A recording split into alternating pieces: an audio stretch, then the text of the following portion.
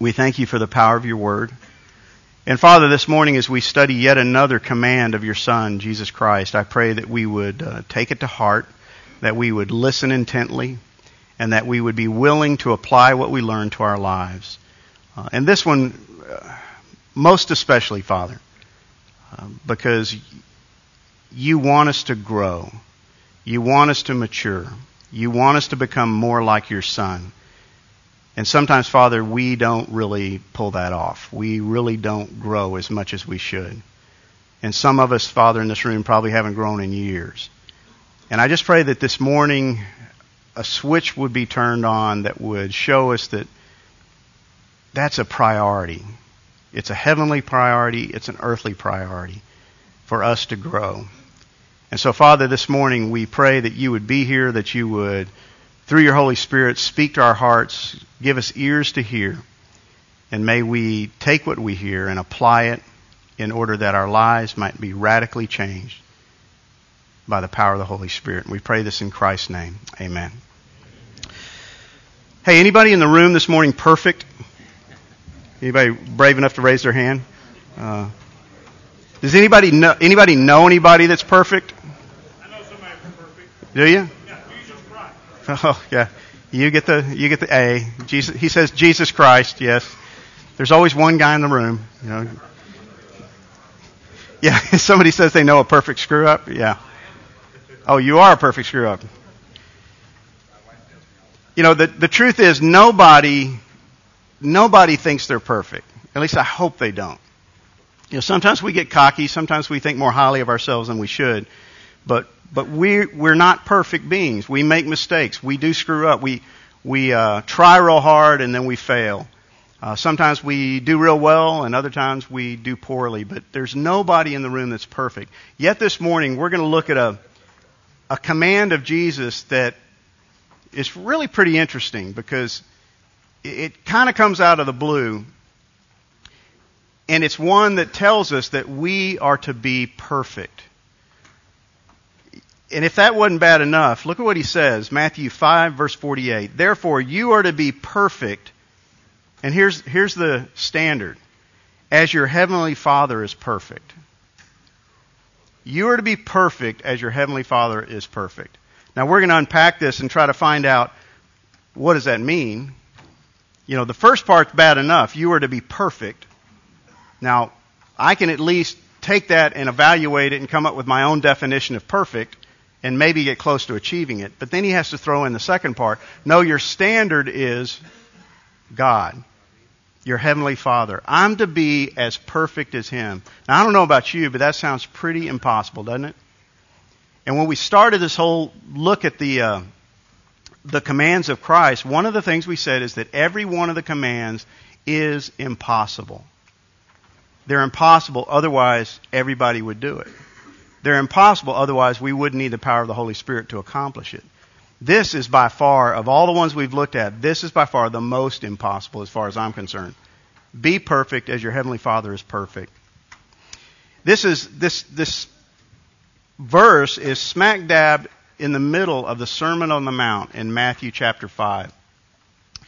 And if you've read the Sermon on the Mount, you know what Jesus is doing. He's speaking to this crowd that is gathered. He's on this hillside, and he's speaking, and he's changing things radically. He's coming with a whole new teaching, and he's blowing the people away. I don't know if one of my favorite movies, I probably shouldn't admit this, is Monty Python. Is it Monty Python or? No, it's not the Holy Grail. It's Life of Brian. Yeah. I remember when Life of Brian came out. You know, I'm a preacher's kid, and Life of Brian comes out, and nobody was supposed to go see Life of Brian because it was supposed to be sacrilegious and demeaning to Christ. And really, it wasn't. It was just a lampoon of this guy who happened to be born on the same day as Jesus, and he gets mistaken. The Magi go to the wrong place. And so it shows them bringing the gifts to this guy, and his parents are just all ecstatic, like, hey, how do we deserve all this? And then they discover their mistake, and they come back and they take all the presents away, and they go to the next stable. But it goes on, and there's a scene that's classic. It's the Sermon on the Mount.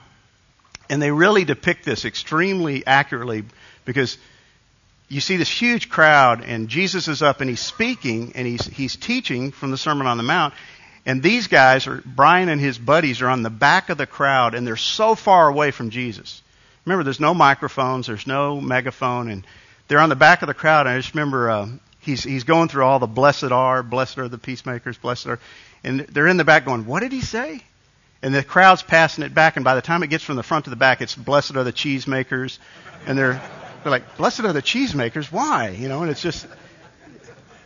it's a digression. I don't know why I brought that up. But in the middle of the Sermon on the Mount, Jesus is speaking this verse, and there's several things he says. And you remember, he says, you've heard it said that, and he refers back to the law.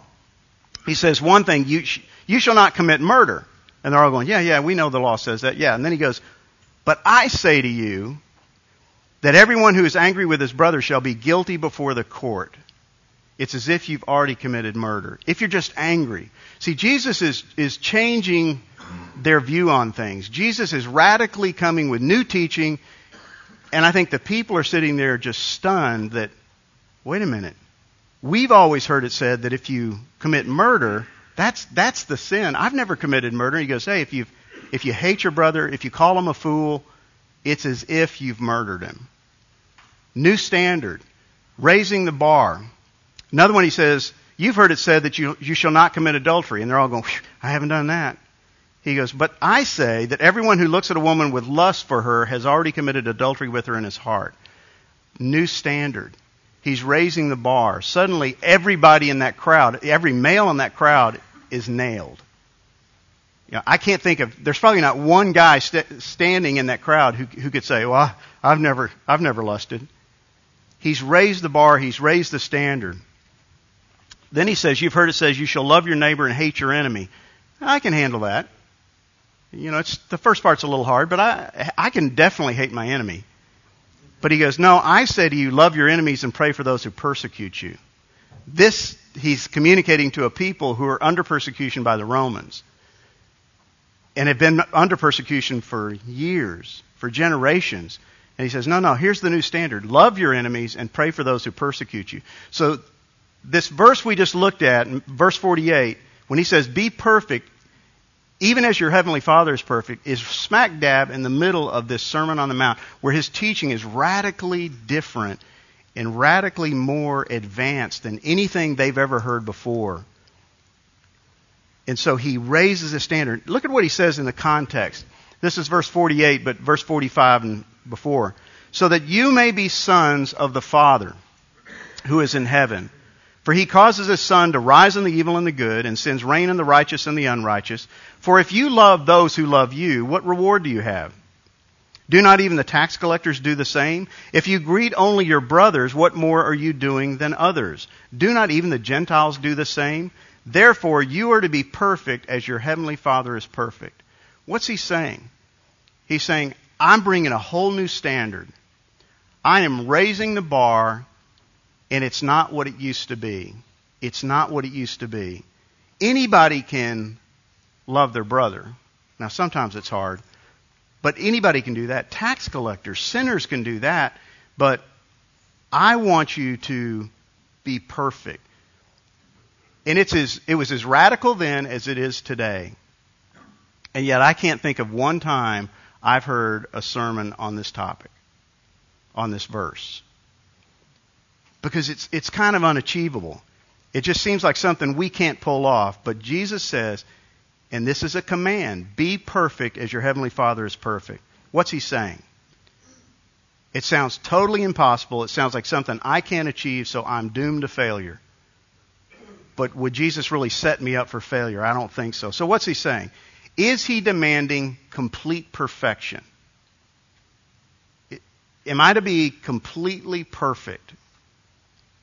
Well, we'll find out. Is he raising the bar so high I can't achieve it? In other words, here's your standard. It's so high you'll never make it. Is that what he's doing? It kind of sounds that way because he's saying be perfect as compared to who? God. God the Father. You're to be as perfect as he is. Is he demanding perfection? Is he raising the bar so high I'll never achieve it? and therefore I'll just give up. Is that what he's doing here? Here's what he's asking. What's he asking me? What's he asking you? What's he really asking us to do? What does it mean when he says be perfect? And this is going to be important for us to understanding this command this morning. What does it mean to be perfect? What is he demanding? Not asking, it's not a request. Hey, here's a suggestion, guys. If you get around to it, you might try being like God the Father. No, he's saying be perfect just as my Father is perfect, just as your Father is perfect. So let's look at the word that he's using here. And if you want to do a fascinating word study, get a concordance and just look up the word perfect. It's going to be mature in some versions, but I use the NASB. But what does it mean? In the Greek, it means having attained the end, purpose, complete, or perfect. Having gotten there, having achieved, having reached the end. And it's used in a lot of different ways. It means to complete, to be complete, and it refers to, you can apply it to labor, growth, mental and moral characters, that you are complete, that you've arrived, that you've achieved, that you've gotten to the end. And it's typically used of a full-grown adult male. So we're going to look at a verse in just a minute where that's put into the context, but it's referred to somebody that has achieved adulthood. Now, all of us know grown men who don't act like grown men, don't we? You know, everybody in the room has moments where we don't act like grown men. I've told you this before, but my wife's favorite thing she says to me is what parents do in moderation, children do to excess. And she always says that after my son does something really stupid. Because it's usually something he saw me do. And it's, he's taken it over the top, and I'll never forget one day, we were in the kitchen, and I'm there with my wife, and he walks in, and he was probably 7 years old, and he says something really sarcastic to my wife. And she loses it. And he's just like, eyebrow singed, and he can't understand. He's got this kind of dumb look in his face, like, what did I do? And so I pulled him aside, and I said, what possessed you to say that? He goes, well, Dad, you say it all the time. And I sat there, and a lot of stuff went through my mind. But one of the things that came out was, you got to work on your timing. And what I didn't know is my wife was standing behind me. And she goes, work on your timing? And yeah, honey, he's too young. He doesn't understand tact. He doesn't understand sarcasm. He doesn't use sarcasm well. And he's just kind of, he hasn't. And the more I talked, the worse it got. She's shaking her head. And that's when what parents do in moderation, children do to excess. So we act like kids sometimes. And so this word, it's a picture of maturity. It's a picture of completion. It's a picture of acting your age. That's why I call this, Jesus says, be perfect. I call the lesson, grow up. Because that's really what he's saying. He's saying to grow up. Look at Hebrews 5:13 through 14. Everyone who partakes only of milk is not accustomed to the word of righteousness, for he is an infant. But solid food is for the mature, and that's the same word, perfect, who because of practice have their senses trained to discern good and evil. It's this picture of what do babies do? Babies do what babies do. They drink milk. They can't eat solid food because they're babies. But when you grow up, things change, supposedly. I remember when I was in junior high school, living in New York, one of the ways I made money during the winter was I would shovel people's driveways. And some of you guys have heard this story before, but I would just go around the neighborhood, knock on doors, and, I'll shovel your sidewalk, and they'd pay me whatever they paid me. And there was an elderly couple who lived in our neighborhood, and he was a retired pastor, and I didn't know him well, and I knocked on their door one day, and his wife was home, and they're probably in their 70s at that time. And I said, I'll shovel your driveway. And she said, I'd love to have you do that. And so I'm out there shoveling. And when I finished, I went up to collect whatever she was going to pay me. I knocked on the door, and she says, well, come on in. And she said, would you like some hot cocoa? And I said, sure. And so she went to get that. And I hear a baby crying. I thought, that's odd. This is an older couple, and they must be babysitting their grandchild. And so she comes in with the hot cocoa, and she could see me looking up the stairs. She goes, oh, you hear so-and-so? And she said her name. And I said, yeah. And she said, would you like to meet her? And I'm like, what do you say? Yeah, okay, fine, yeah. I didn't particularly like kids, but, I knew enough not to offend this woman, so I said, well, sure. So she takes me upstairs, and we walk into this room, and it's a nursery, and we walk in, and there in this crib is the most shocking sight I've ever seen. It was an infant adult. I don't know how else to describe it. I found out later, it was a 24-year-old baby. It was a 24-year-old, it was their daughter. And she had never grown. I don't know what disease she had. I don't know what the problem was. But this couple had cared for her for 24 years as an infant. Now, I was in junior high. And I wanted to run from the room. Because my stomach got upset. I just thought it was the weirdest thing I'd ever seen. But even in junior high, I realized that that's weird. That's not normal. That's strange. That's not the way things are supposed to be. But you know what? The same thing's true of our lives spiritually. It may not look as shocking, but sitting in this room today are men who are adult infants. They've never grown. Because what he's talking about here is spiritual, not physical. You're partaking of milk because you can't handle the word of righteousness. You can't handle the truth. You can't handle the deeper things of God because you're still an infant. It's unnatural. It's abnormal. It's weird. It should shock us. It should make us sick. Just like looking at this 24... I have no idea how much longer that woman lived. But it was not the way things should have been. We are designed for solid food. We're not to be infants, we're to be mature. Look at 1 Corinthians. Yet we do speak wisdom among those who are mature. It's the same word, perfect. A wisdom, however, not of this age, nor of the rulers of this age who are passing away. We are speaking wisdom to those who are mature. We're speaking truth to those who can handle it. Not to babies, not to infants who are still stuck on milk, but to those who are mature, those who are perfect. Again, 1 Corinthians 3. I, brethren, could not speak to you as spiritual men, mature men, but as to men of the flesh, as to infants in Christ. I gave you milk to drink, not solid food, for you were not yet able to receive it. Indeed, even now you are not yet able, for you are still fleshly. You see what Paul's saying to me is it's like me looking in that crib and seeing a what looked like a large infant, but it's a 24-year-old woman who never grew. Now, that wasn't her fault. But it's like Paul looking into the church at Corinth and saying, I'm looking at all these what should be thriving adults spiritually, and you're like little babies because you're still drinking milk. It'd be like if we served pablum out here for you guys. You'd walk up and go, what is this? Now, some of you would eat it. Just go, hey, it's food.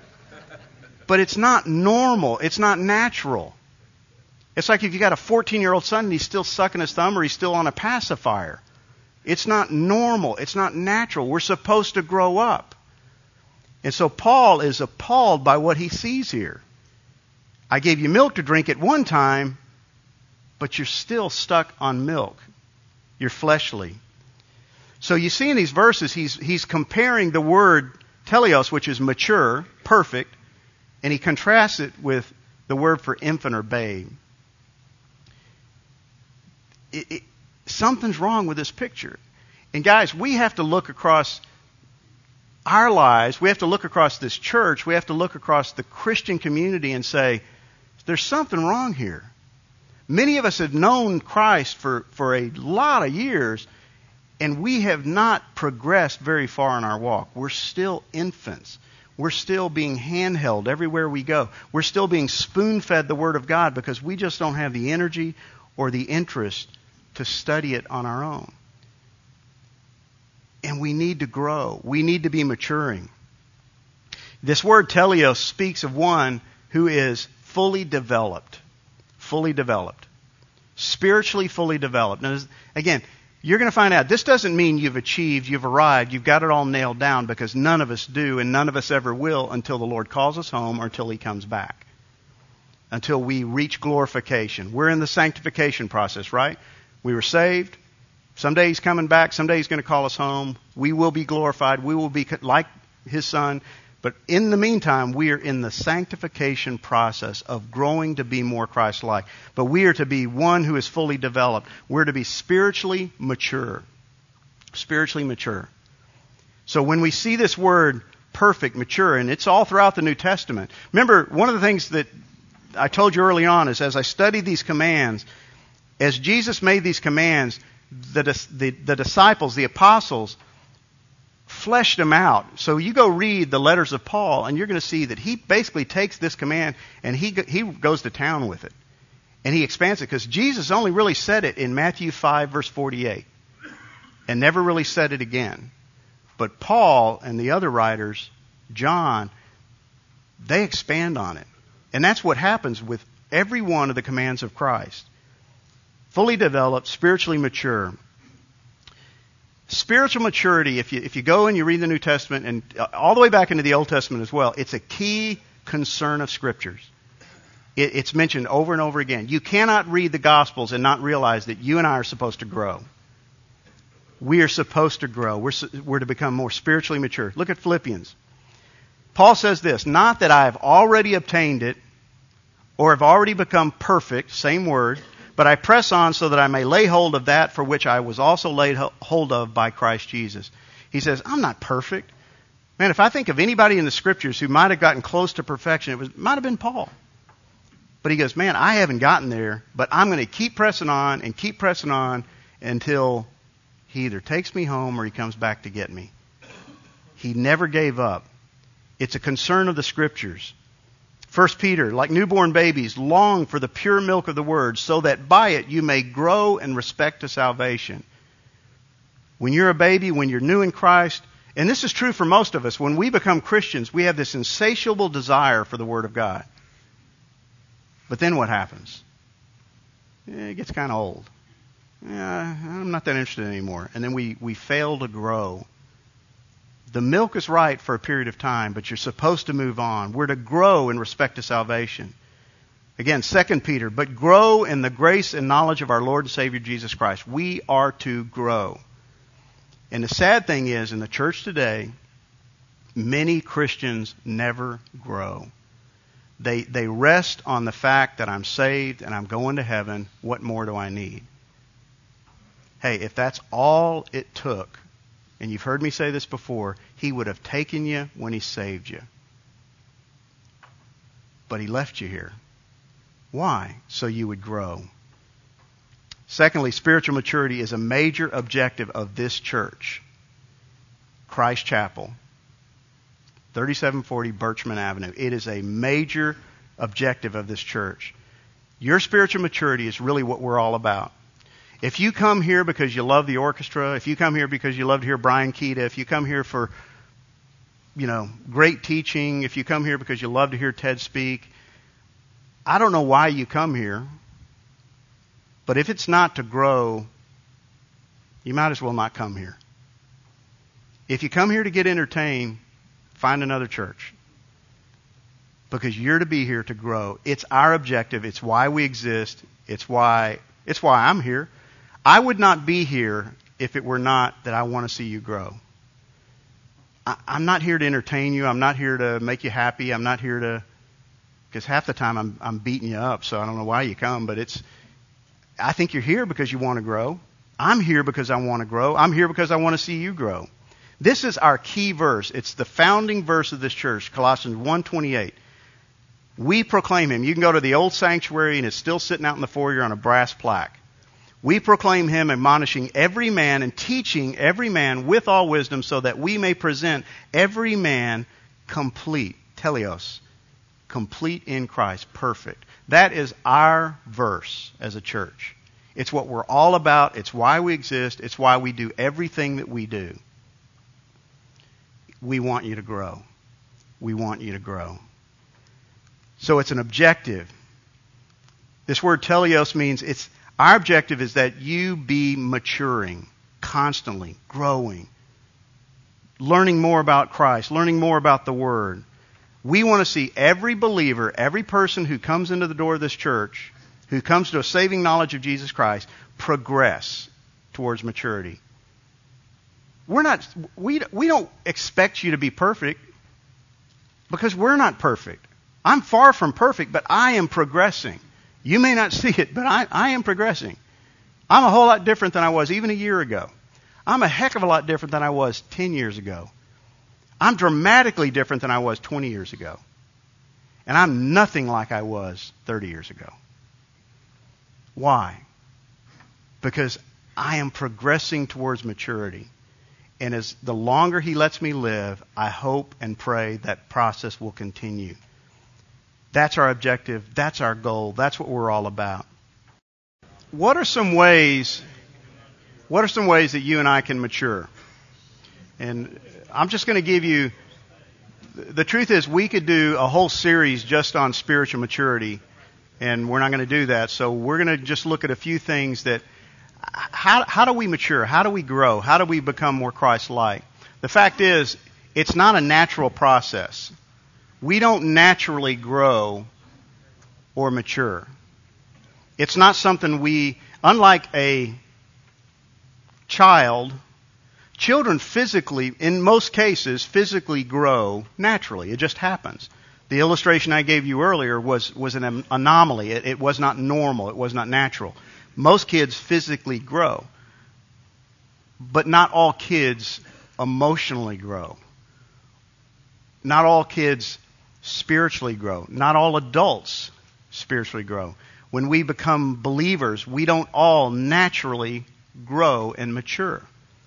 If left to our own devices, most of us wouldn't. We just wouldn't. If I come to know Christ and I'm taken and divorced from the church and I'm not associated with other believers and I don't have the Word of God, if I'm stuck on a desert island, I probably will not grow. It's just not a natural thing that takes place. And the baby in Christ, the newborn Christian, requires sound and consistent spiritual pediatrics.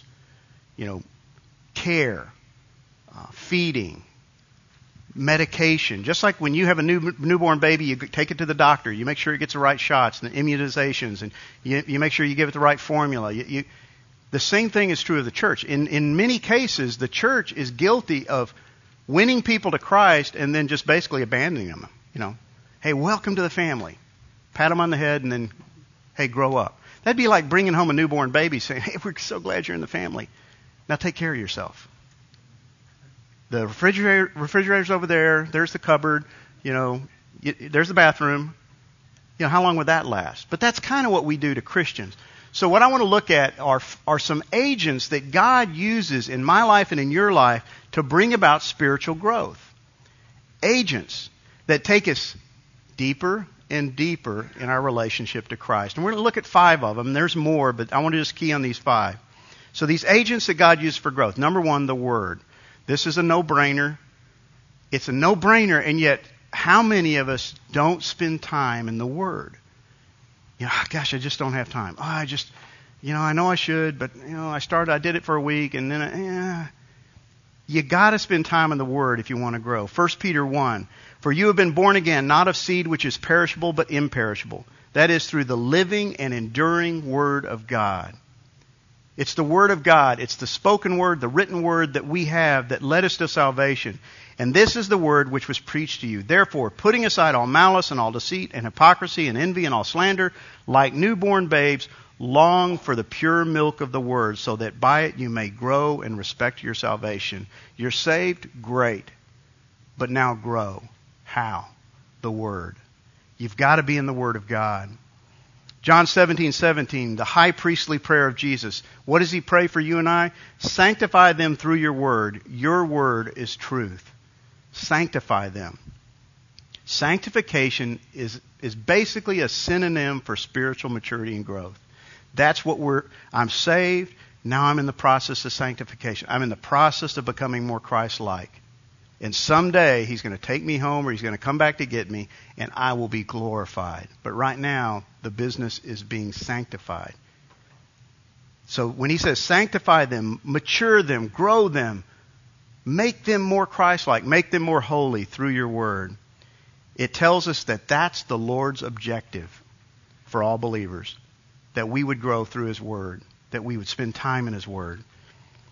So the word is one. The second is church leaders. Another agent that God uses in my life and your life. Church leaders. Ephesians 4 tells us this. He gave some as apostles. He's talking about gifts. Okay, he says, some as apostles, some as prophets, some as evangelists, some as pastors, teachers. For what reason? Why? Why did he give these people to the church? Here it is. For the equipping of the saints, for the work of service. Now those two go together. You know, what we do is we say, he gave us pastors, teachers, apostles for the work of service. That's what you're paid to do. No. The work of service is linked to the equipping of the saints so that they will do the work of the service. So that you will do the work. Why? So that you will help build up the body of Christ until we all attain to the unity of the faith, of the knowledge of the Son of God, to a mature man, to the measure of the stature which belongs to the fullness of Christ. What's our goal? As a pastor, as a teacher, as a leader in this church, my goal is to equip you so that you will do the work of the service, and to equip you so that you will build up the body of Christ, and to equip you so that you will grow to a measure of the stature of adulthood in Christ, to the stature that belongs to the fullness of Christ. You will become like Christ. That's our goal. So the Word, church leaders, but also the body of Christ. He uses the body. Ephesians again, chapter 4, verses 15 and 16. Speaking the truth in love, we are to grow up in all aspects into Him who is the head, even Christ, from whom the whole body, being fitted and held together by what every joint supplies, according to the proper working of each individual part, causes the growth of the body for the building up of itself in love. You guys are a major part of this equipping and growing process and maturity process as you use the gifts that God has given you, and every one of you has them. The problem is we don't use them, but as you do, you will build up the body and we will grow together. We don't grow in isolation. We grow together. So he uses the body to help us grow. The Word, church leaders, the body of Christ, and then suffering and trials.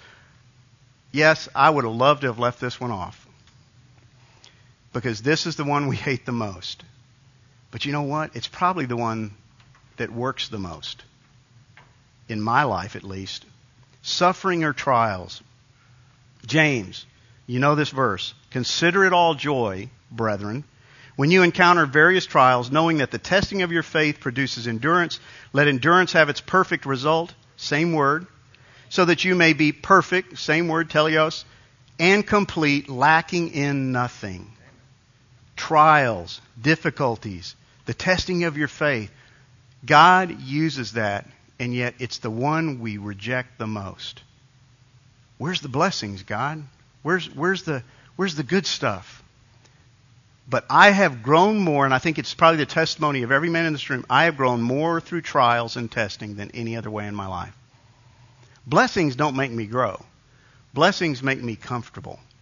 Blessings make me self-sufficient. I grow in trials. So sufferings and trials, and then finally the indwelling and teaching ministry of the Holy Spirit. That's what He's here for. That's why He was given to us. He's our helper. He's our advocate. Again, Ephesians 3. That He would grant you, according to the riches of His glory, to be strengthened with power through His Spirit in the inner man, so that Christ may dwell in your hearts through faith, and that you, being rooted and grounded in love, may be able to comprehend with all the saints what's the breadth, the length, the height, the depth, and to know the love of Christ which surpasses knowledge, that you may be filled up to all the fullness of Christ. How? To be strengthened with the power through His Spirit in the inner man. We have within us the Holy Spirit. The Holy Spirit is what gives us the power and the ability to grow. He speaks to you. You know, He tells you right from wrong. He lets you know when you shouldn't go this way or that way. The problem is, I don't think it's that we don't hear Him, it's that we don't want to listen to Him. And when we get into a pattern of not listening to him, he gets quieter and quieter and quieter. And the voice becomes stiller and stiller and stiller. But he's given us these 5 agents in our life. And I want to do something completely different. We're not going to do this discussion. And I know it's going to make some table leaders mad, but I don't care. Here's what I want to do. I'm going to ask, in just a second, I'm going to ask one of our own guys to come up. And I want to talk about, real briefly, what does a maturing Christian look like? And I don't think it's what we think. You know, we think we have this picture of a maturing Christian, and I don't know what comes into your mind. Maybe it's Ted, maybe it's Bill Egner, maybe it's some guy in this room. I don't know who you think or what you think a maturing Christian looks like, but I want to throw out in front of you that maybe it's not what you think. Maybe it's you, and you just don't realize it. Maybe it's somebody at your table, and you just don't realize it. Around 6 months ago, I didn't meet, because I already knew him, but I got to know somebody in this room a little bit better. And over the last 6 months, I've grown to know him a whole lot better. I got to know him because of a situation he was going through. He and his wife were having some pretty significant marital difficulties. As a matter of fact, his wife had just recently moved out. They're still having some significant issues. And I debated whether to do this, but I'm going to do it. Because that situation is not yet resolved. But I have met with this guy for the last 6 months, and other men in this room have met with him as well. And what I have seen, the man I met and got to know better 6 months ago and the man that you're going to see this morning are 2 completely different men.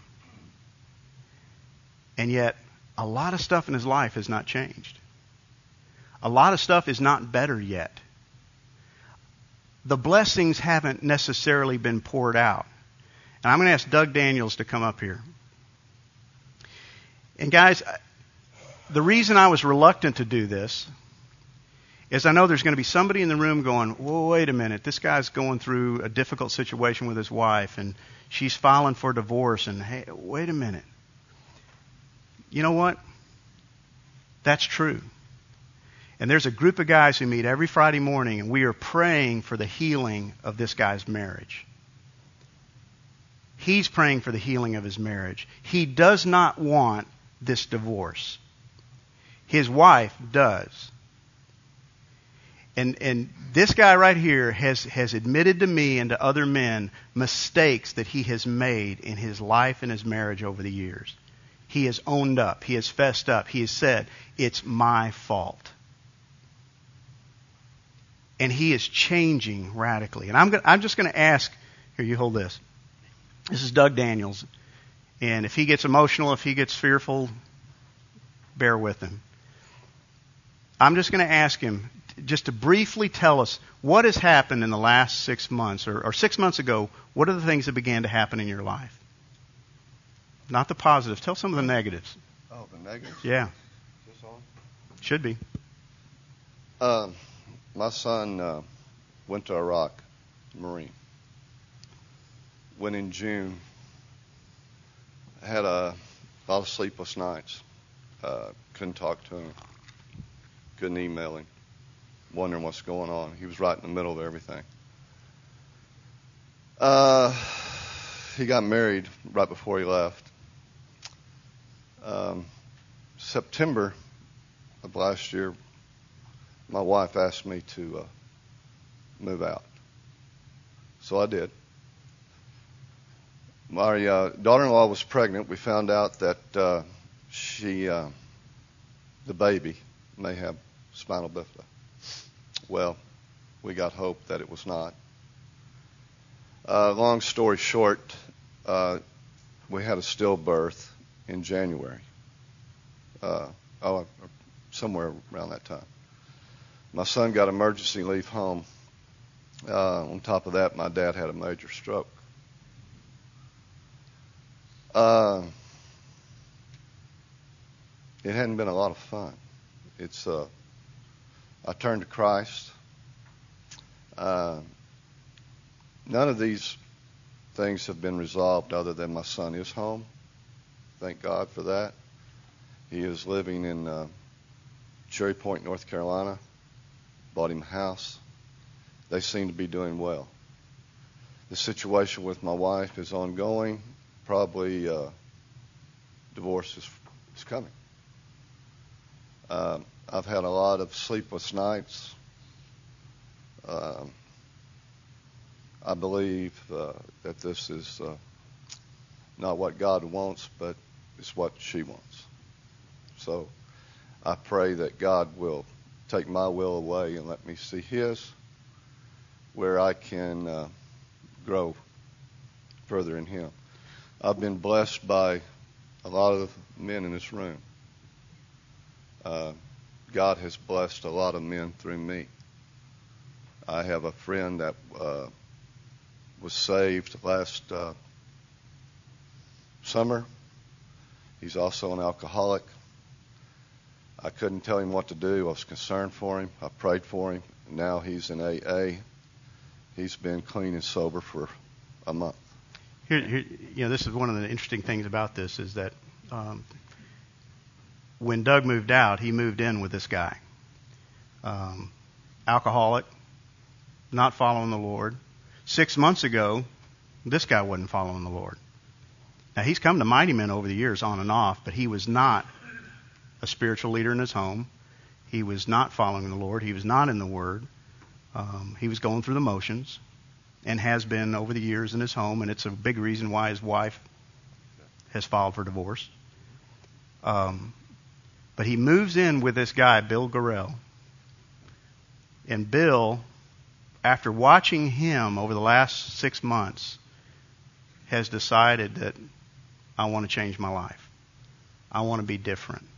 I want what you have.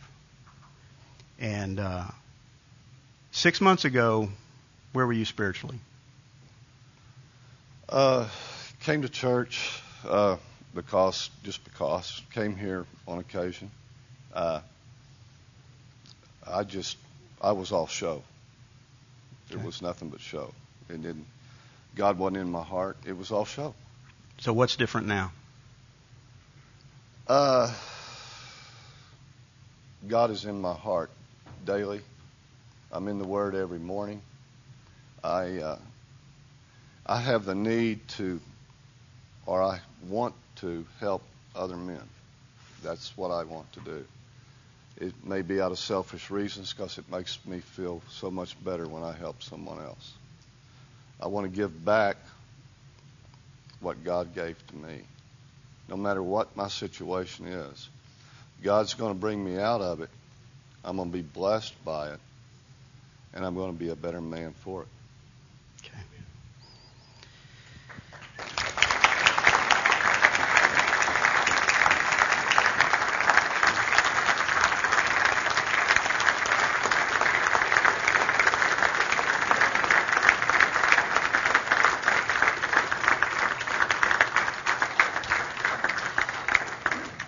Guys, let me wrap this up. See, a maturing Christian is not what we think. One of the things about a guy like Doug is, and there's other guys like him in this room, Doug is going through some trials in his life. I mean, stuff he's been through that you and I haven't been through. Even as late as yesterday, his wife is still adamant about a divorce. This guy has made some incredible mistakes. He's been a screw up as a husband and as a father, and he'll admit it. But you know what? He knows he's made mistakes, and he's changing the way he's living. The hard part is his wife refuses to see it. She's remembering the old Doug. She's remembering the Doug that used to be, and she will not let him close enough to let him even show the difference. All he can work on is Doug at this point. And all we can do is continue to pray that God would heal his marriage. And my encouragement to him is, I don't care how many papers get filed. I don't care how many judges make decisions. I don't care how many gavels hit the table. God is greater than that. And it's never too late. And we're going to keep praying, and we're going to keep praying that God will keep changing him and that God will change the heart of his wife. A maturing Christian is not necessarily what we think. It's somebody whose life begins to take on the character of Christ-likeness. And Doug Daniels' life is taking on that character. He is a different man than I met 6 months ago. He's different. He's changing. And I want to go through these real quickly and we'll close. We've got about 5 minutes. What's the difference between childlike faith and mature faith? And these are pretty simplistic, but I think they kind of hit home. A childhood faith, a childlike faith is good Christians don't have pain or disappointment. You know what Doug's learning? That God uses our pain and disappointment to make us more like Christ. That's somebody who is maturing. When you realize that, thank you, God, that you brought this into my life. You know, Bill Gorell would not be going to AA if Doug Daniels' wife had not asked him to move out. I can't understand that at all. Other than God is greater than the decisions of mere human beings. And God is using for good what somebody else means for evil. And He is having an impact, even in the midst of his trial. Maturing faith realizes that God uses pain and disappointment to make us more Christ-like. A childlike faith, God helps those who help themselves. What a stupid statement. We're always trying to help ourselves. Well, just pull yourself up by your bootstraps. A mature faith says God helps those who admit their own helplessness. That's where this guy is. That's where Doug is. That's where many of the guys on Friday morning, and there are men in this room who have yet to admit, I can't help myself. And until you do, you remain helpless and hopeless. Maturing faith realizes that. Childlike faith says God wants to make us happy. I can't tell you how many times I've heard that coming out of the mouths of men and women going through situations in their marriage that God just wants me happy. What a crock. God could care less about your happiness. A mature faith is God wants to make you holy. God wants you holy. And to get you to be holy, He sometimes allows you to be unhappy. He sometimes allows you to go through difficult times. Childlike faith says faith will help us always explain what God is doing. Or in other words, things always work out.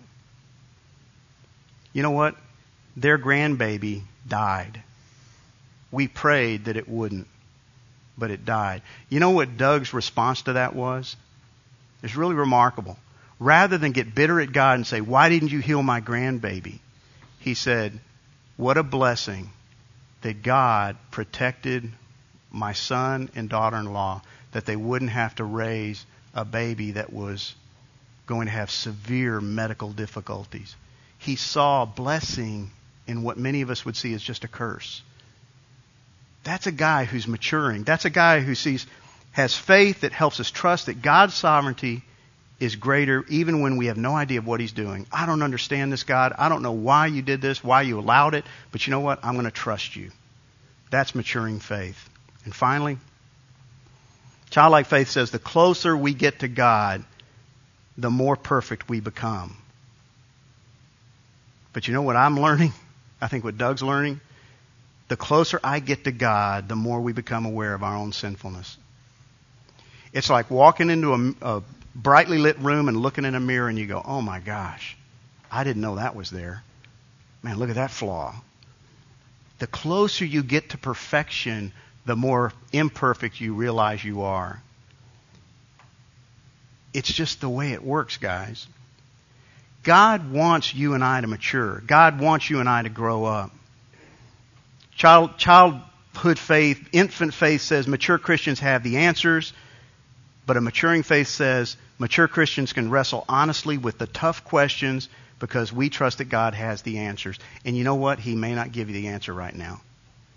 We don't know what's going to happen with Doug's marriage. We really don't know. And I would love to be able to tell him in 6 months, your wife's coming back to you. I can't give him that answer. But you know who has the answer? God.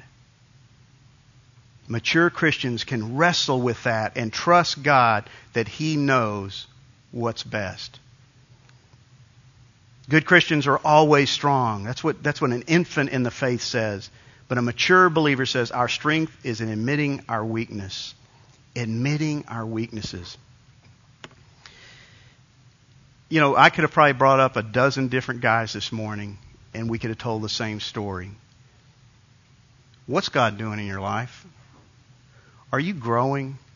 Are you maturing? Are you allowing the difficulties in your life, whatever they may be, financial, relational, to mature you into the man that God wants you to be? Are you doing it? Are you doing God the stiff arm? I hate this God. I reject this. I don't like it. I don't want it. Take it away. In working with guys like Doug and others in this room, sometimes we reach the point where we can't do anything. Doug cannot do anything at this point, it seems, to change the heart and mind of his wife. So all he can do is to continue to grow and continue to try to love his wife from a distance the way Christ loved the church. That's all he can do. Because he can't control the other. And he can't control what's going to happen. That he has to leave in the hands of God. But he's growing, he's maturing. How about you? How about you? I guess my prayer is that I don't want to see what's happened to Doug, what's happened to others in this room, happen to every man in this room. But the sad thing is, for many of us, we force God to take his proverbial 2x4 and smack us upside the head because we refuse to grow on our own. And so he has to get our attention. And sometimes he takes away things. Sometimes he has to knock the props out from under us. And here's my final thought. I don't know where you are. Many of you in this room are not even married. But if you're married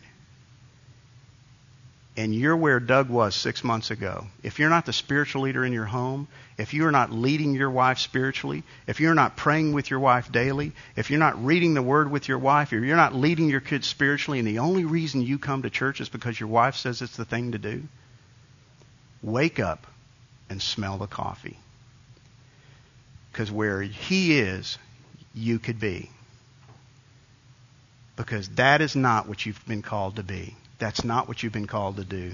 You are to grow. You are to lead. You're to be the spiritual leader in your home. You're to make a difference in the lives of your kids. Your wife is not the spiritual leader in your home. You are. And it's time for us to take that up and run with it. Let me close this in prayer. Father, I come to you this morning and I thank you that you are at work in the lives of men in this room. I thank you that you want to make us grow. And you love me so much that you bring into my life the very things I need to force me to turn to you. Father, I don't know why I and other men in this room are so dadgum stubborn that we force you to bring us to our knees before we'll lift up our eyes. Father, how many more Doug Daniels are there going to have to be before we wake up and realize if we would just pursue spiritual maturity, if we would grow, if we would do what you've called us to do, we wouldn't have failing marriages. We wouldn't have wives pursuing other men because we don't lead them and we don't fulfill them and we don't provide for them. We wouldn't have kids in rebellion and who reject the things of God if we were doing our job, but we're not growing like we should in many cases. Father, I pray this morning that every single man who walks out of this room would walk out with a new passion that they are tired of staying status quo and that they are going to pursue spiritual maturity, spiritual perfection. And like Paul, they're going to keep running, they're going to keep pursuing, they're going to keep pressing on until you either call us home or you come back to get us. And we will not let anything distract us from that pursuit. Because it's the main objective of why you left us here. May you continue to change the lives of every man in this room. And Father, I lift up the marriages in this room, and I specifically lift up the marriages of the men who are going through difficult times. And I pray, Father, for a miracle. First of all, I pray that these men would be so radically changed that their wives would look at them and go, what in the world has happened to you? You are not the man I married, and you are not the man I left. Father, I pray that you would work a miracle in their marriages. I pray for healing. And I don't care, Father, how bad it looks. May we never, ever, ever give up. May we never stop pursuing the woman you gave to us. Father, we want to see you work. We want to see a miracle take place so that when it's all said and done, we have to give you the glory because you did it. When all the world said it couldn't be done, give up. Pursue your own happiness. Father, we want to see you work, and we want to give you the glory. Now go with us. Change us, challenge us, make us the men you've called us to be, and may we never settle for less. And I pray this in the name of Jesus Christ. Amen. Guys, we'll see you next week.